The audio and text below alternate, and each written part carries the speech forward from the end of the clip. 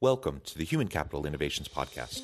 We're your source for personal, professional, and organizational growth and development, where we share original research, explore industry trends, and interview executives and thought leaders from across the globe. We hope you join us often for practitioner-oriented content around all things related to leadership, HR, talent management, organizational development, and change management. Maximize your personal and organizational potential with Human Capital Innovations Podcast.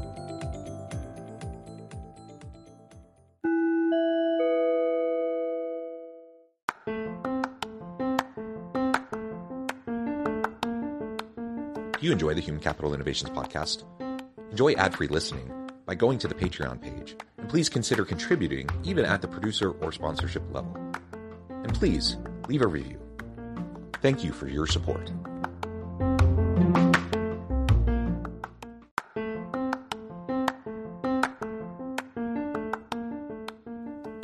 Welcome to the Human Capital Innovations Podcast. In this HCI podcast episode, I talk with Dr. Erin Eatough about the new Better report, The Connection Crisis, Why Community Matters in the New World of Work.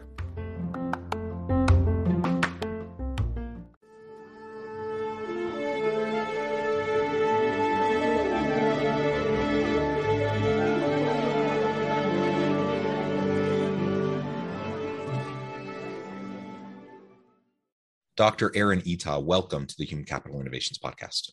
Thanks so much, John. I'm so happy to be here. Yeah, it's a pleasure to be with you again. You joined us, when was it? Maybe 6 months ago or so? Yeah. You're joining us now from Michigan. I'm south of Salt Lake City in Utah. And today we're going to be talking about a recent report out from BetterUp titled The Connection Crisis, Why Community Matters in the New World of Work. And just as a teaser, 61% of workers don't socialize with their coworkers outside of work. 53% don't look forward to working because of coworkers. 44% don't have a true friend at work, and so on and so forth. We're going to talk about that. We're going to unpack all of that, talk about some more findings as we go throughout this conversation today. It's super interesting. And in this virtual age, of heightened just intensity of the workplace and societal pressures and just everything that people are dealing with in this pandemic or post-pandemic world, I think finding connection, finding community is as important as it has ever been. And we don't seem to be up to the challenge quite yet. So I think there's some things we can do to make a big difference for our teams. That's what we're going to be talking about today. As we get started, I wanted to share Erin's bio with everybody. Dr. Erin Eatough is researcher, author, speaker, and consultant, and serves BetterUp as manager of behavioral science. She is the researcher and author behind BetterUp's Research and Insights blog column and speaks regularly about the science behind human thriving at both academic and industry events. She received her PhD in industrial organizational psychology from the University of South Florida. Before BetterUp, she was a professor, and with over 30 articles and book contributions, she actively publishes research on the intersection of work and well-being, which has been featured in outlets such as the Journal of Applied Psychology and Journal of Organizational Behavior. And for anyone who doesn't know, those are really good academic journals. So that's fantastic. And she's cited in media outlets such as Harvard Business Review. Erin is the recipient of several awards for her scientific work, including authoring the top research paper of the year by the National Communication Association and an outstanding author contribution by Emerald Publishing. Fantastic. Erin, again, it's a pleasure to be with you. Anything else you would like to share with listeners by way of your background or personal context before we dive on in? Not really. That was a really wonderful introduction. And I'm just so glad to be here and talk about this research. Having come from an academic background, it's been a pleasure to be able to kind of translate those skills in a way that helps us understand current day problems in the organization and for leaders, and trying to be able to find the right solutions so that we can help people thrive and live their best lives. Yeah. Well said. Very good. All right. So let's dive on into this report. And if maybe you can start by framing up for us, why was this the focus of a report? There's 1,000 things you could focus on. Yet this was one that really caught your attention and caught the attention of BetterUp as a priority. So why this report? Why now? And then let's talk a little bit about methodology. Sure. So one of the things that is great about BetterUp and the data that we have access to is that we can really follow people over time and see these trend lines. And something that caught our eye as a research team, in the day-to-day was that as the world kind of began to open up again, people were going, are going back to the office. We're also settling in to hybrid work and to remote work. You might expect, or we might have had like a hypothesis that perhaps some of these aspects that we lost due to the pandemic would rebound, or that we would recover a bit. And one of the areas that we just saw continuing to be low and trend lines just continuing trending downward was this concept of connection and feeling like we have community and feeling like we have, personal sense of, interpersonal depth of relationship with people. And so despite having more social mobility, despite having more opportunity, I'm sitting in a co-working space right now. I'm able to, be in person again to a degree, and safety concerns have waned. We're still seeing that people are really lonely, struggling, thirsty for community, thirsty for connection or reconnection.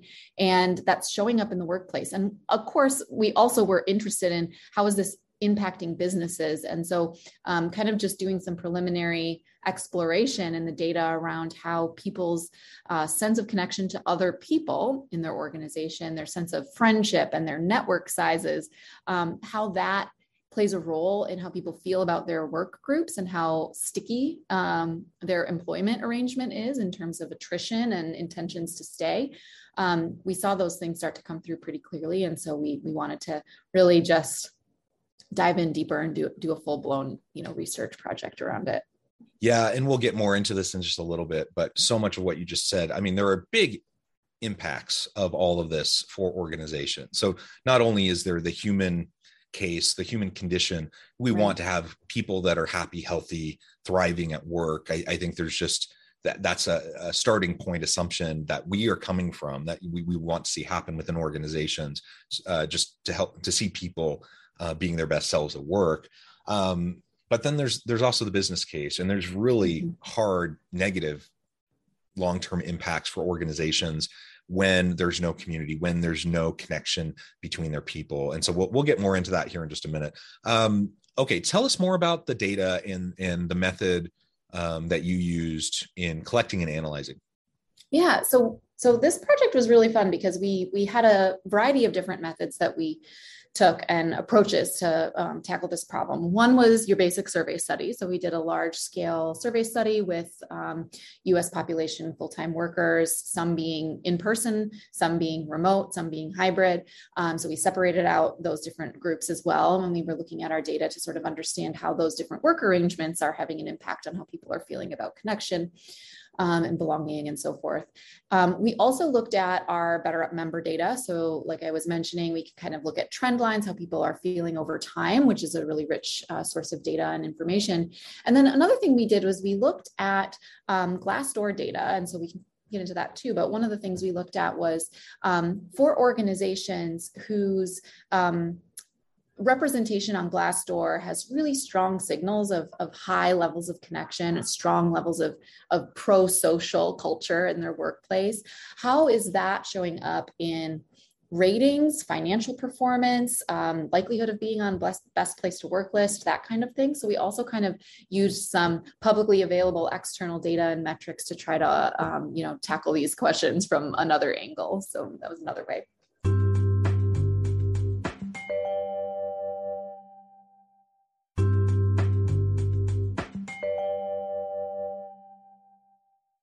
Yeah, wonderful. And so what does your sample look like? You're using different data sources, maybe multi-level analysis, it sounds like.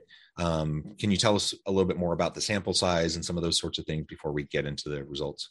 Yeah, so from our survey data, we had about 3,000 US employed workers. From our member data set, it's thousands and thousands.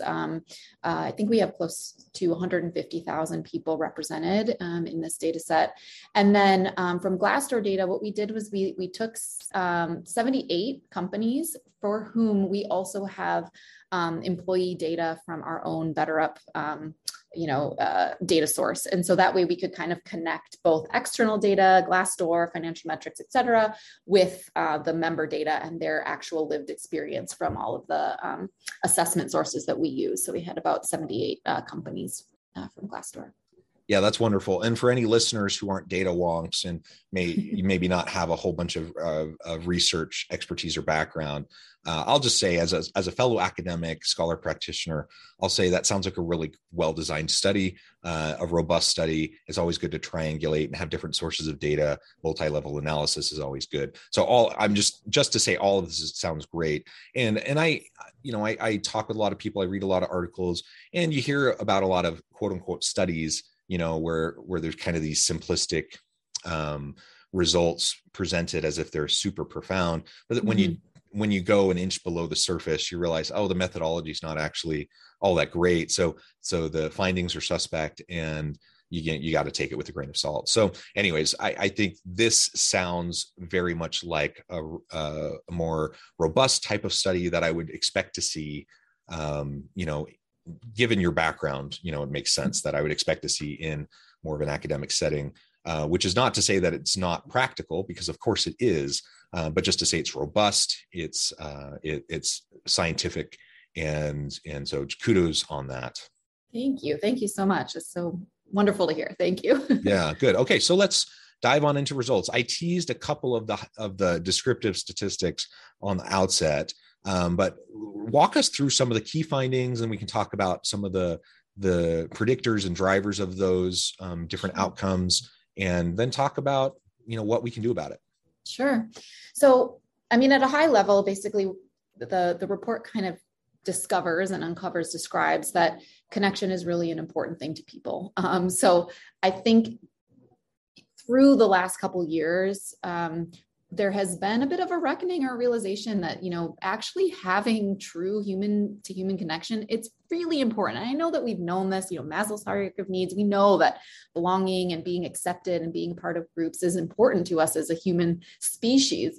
But I think being faced with it so saliently and losing it, and then now trying to kind of recover and find our way again in this new era of work where we are going to be geographically dispersed. We are going to be working from different locations. Like, this is not going to go away.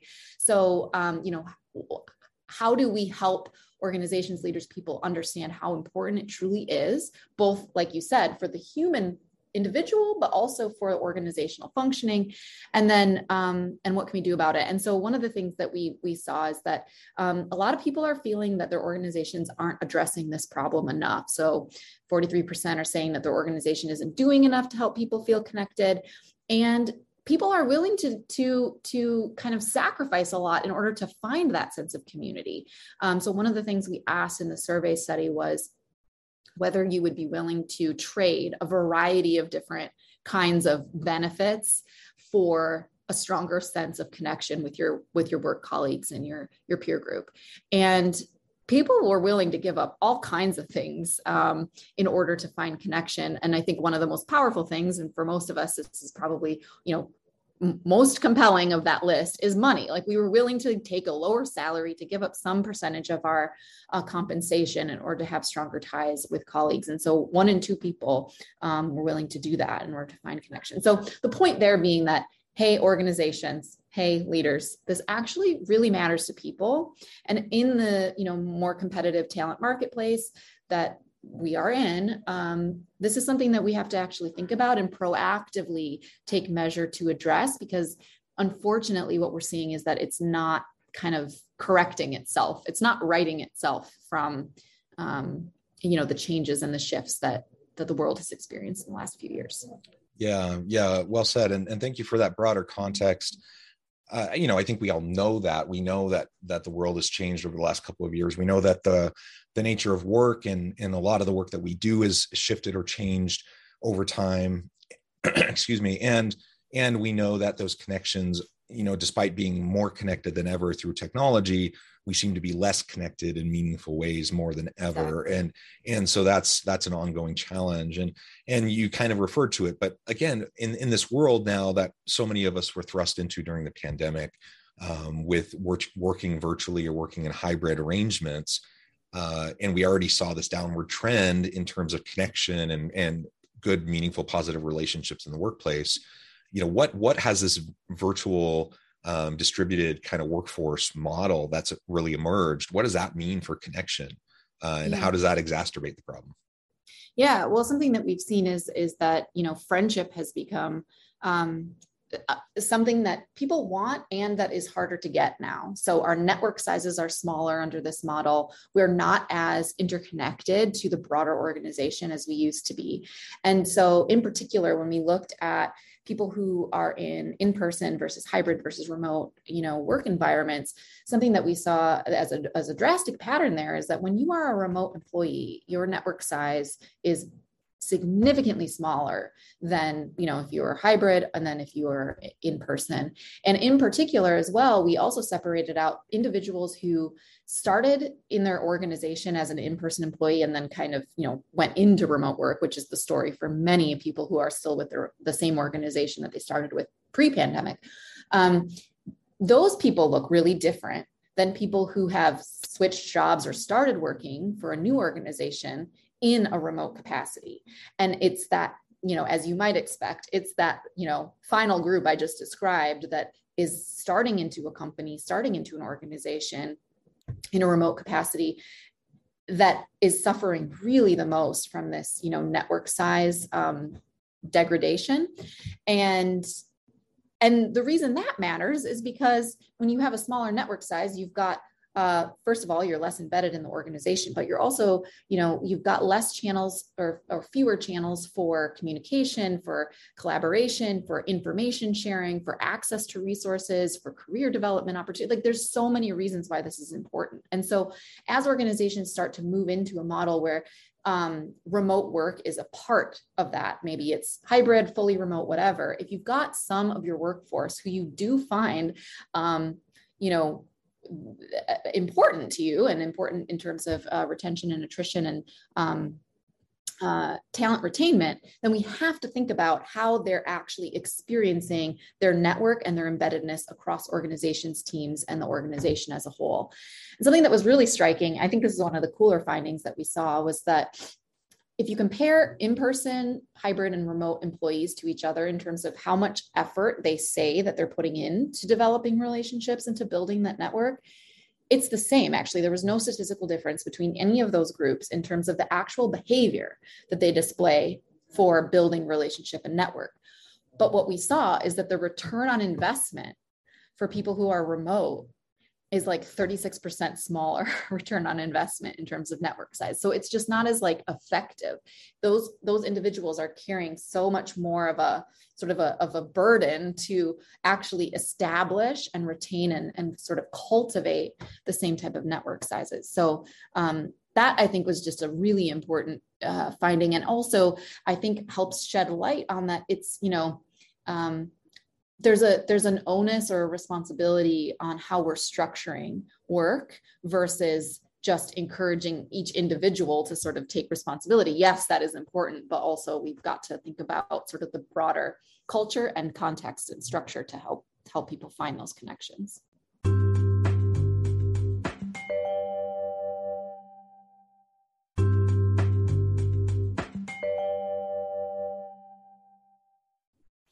Yeah, we need to help facilitate that the best we can, because again, those outcomes for the organization also reflect on us as leaders. And so we want our people to thrive, but we also want our teams to be successful. We want to hit our metrics. We want, to reduce turnover. We want to have better, more higher levels of innovation and higher levels of peak performance, all that kind of stuff. And so ultimately all of that's going to be driven by, how we can help people connect. And if we fail to do so, that's also going to play out to our detriment. So I teased at the very beginning a couple statistics. 61% don't socialize with their coworkers outside of work. 53% don't look forward to working because of their coworkers. So there's a problem with their coworkers at work. 44% say they don't have a true friend at work. That's a really sad number. 43% feel a sense of connection to coworkers. That seems quite low, much lower than where we would hope it would be. 38% don't trust their coworkers. 22% don't have even one friend at work. Again, that's a super sad statistic. Tell us more about some of those and what we know behind the scenes behind those numbers. Yeah, well, I mean, I fully agree with you. I mean, these findings about not even developing like a friend or feeling trust with the people you work with, I mean, that is a sad story. And we want as organizations to foster that social aspect of work for several reasons. But one that we found that I think was really compelling is that we kind of looked at what friends at work means. Like, does it matter? Because honestly, John, like one of the questions we asked was like, well, maybe we just don't need friends at work. Like we have friends outside of work. So who cares if you have a friend at work or not? Work is work. Like maybe that's okay. Maybe that's a new way to think about work where we don't actually need to develop deep levels of friendship. So we did kind of want to, explore that as a possibility as well. But something that we found was that friends at work matter for the organization in particular, because it makes work a place that people want to be. They feel, more connected to their workplace and are more likely to stay at their organization. So if you believe that your, selection processes and your ability to find the right talent and develop the right talent are working and you want to keep those people there, then you do actually have to think about this like very what can feel a little bit squishy or fluffy of like, how do we make people socially happy and, find friendship? And why that matters is because for every single friend that an individual has, and in this particular analysis, what we actually did, I don't think I described this in full at the beginning, but we looked at a survey that we had collected in 2020. And then we looked again at those same people in 2021.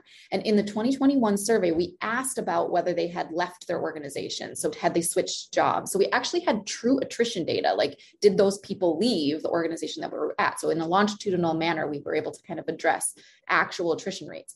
And for every friend that a person said they had at their organization in 2020, they were 5% less likely to have left their organization by 2021. And that 5% increment, that sort of trend line of for every friend you have, you become 5% less likely to leave, went up all the way to 7 friends. So once you get past 7 friends, I guess you just sort of like, you're really social. And I guess you've got enough. So there's kind of a threshold effect there, but I thought that was really interesting. And 5% at first glance may seem small, but if you think about for every friend that each individual makes, that another person at that same organization is making a friend, if you can help every person find a friend, 2 friends, you're bringing down the whole organization's sort of flight risk by a significant degree. So I thought that was really cool. Yeah, that's not a small thing at all. That's tremendous. And maybe you could define for us, what does it mean to say you have a friend at work? Yeah. Yeah, go ahead. Yeah, sure. Totally. So that was another question that we asked, which was really like down to the very foundation of like, what do people believe to be good social connection today? I mean, everything's changed. So what does it mean to find good social connection?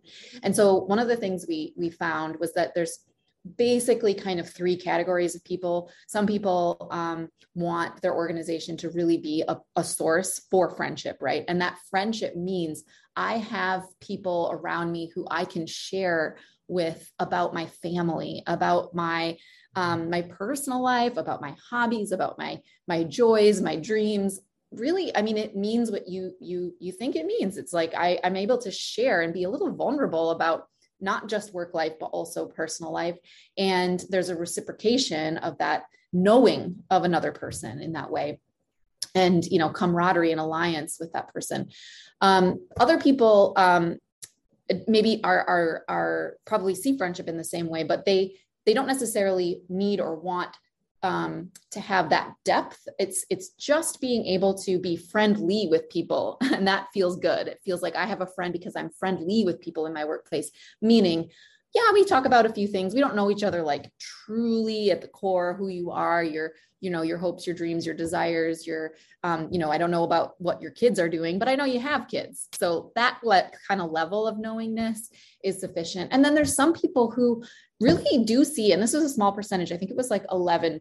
So, the minority, but there are also a group of people who really do believe that work should just be work, and we don't need to get to know each other. We don't need to find friendship. But interestingly, even the people who orient themselves on this like very professional end of the continuum, where they see work as a place to, segregate from personal life, even those people, a large percentage of them still want more connection than they have, which is also really interesting. So like by and large, even no matter your kind of preference, the trend line is that people are still thirsty for more, even if they're on like kind of the extreme end of like professionalism as a continuum.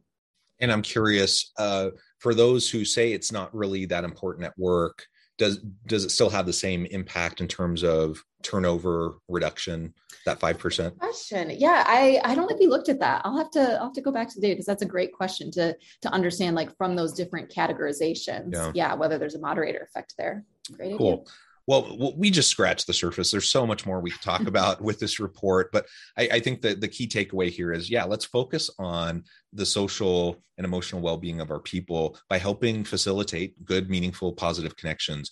When you have a really good support system around you at work, there can be a lot of problems in the organization. There can be bureaucratic headaches and frustrations, and you can be upset with this policy, that policy, or whatever.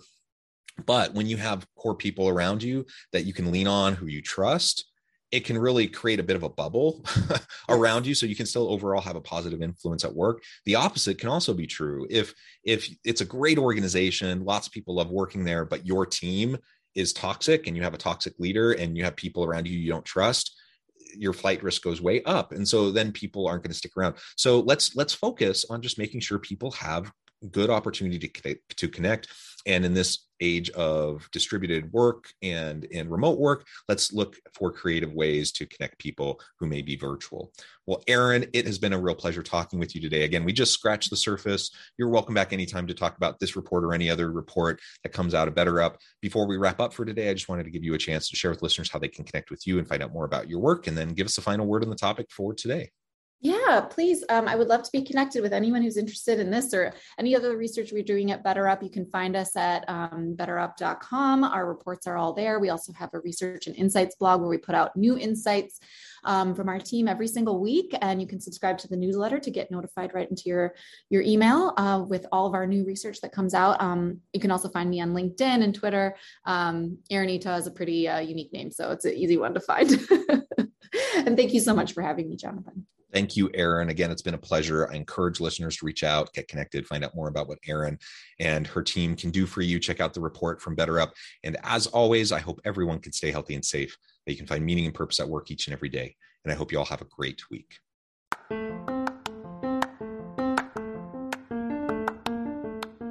you enjoy the Human Capital Innovations podcast?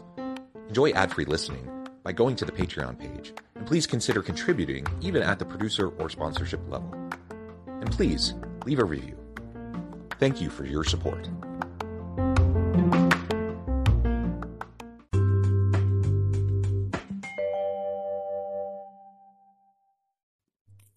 Thanks again for joining us for this episode of the Human Capital Innovations podcast. I hope you stay healthy and safe and that you have a great week.